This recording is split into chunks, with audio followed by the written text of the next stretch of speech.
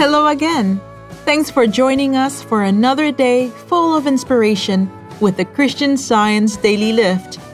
Sharing with us is Cathryn Bartlett Rathsam. Cathryn is from San Diego, California.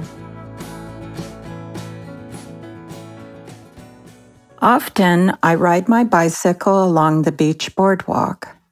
A bumper sticker on my bike says, "Prepare for peace," a reminder to prepare for peace myself and to include those I pass in my prayers. While bicycling on a recent morning, I was mentally greeting everyone I passed.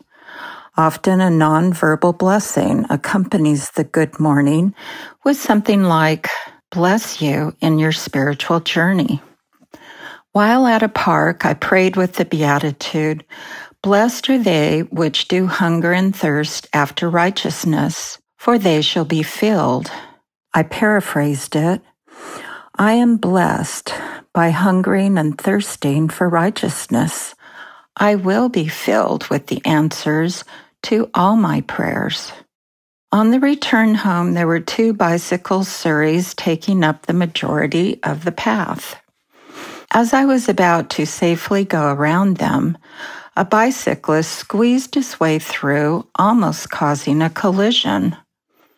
I reacted and said, "Can't you even say excuse me?" But he continued on without comment. In just that moment, I asked God to help me regain my peace.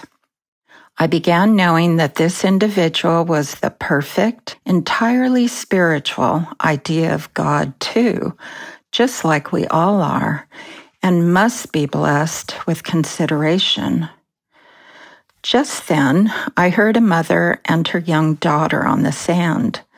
The little girl said sadly, "Where is my rock?" Her mother said, "You can find a new rock." To me, this was an angel message. Yes, where is my rock, my unruffled spiritual foundation? The answer came, peace is your spiritual foundation, your rock. I am always with you. This brought a return of my peace. And the man who had almost run into me, he turned around and gave me a big smile. I smiled and waved back. What a joyous ending to my prayers.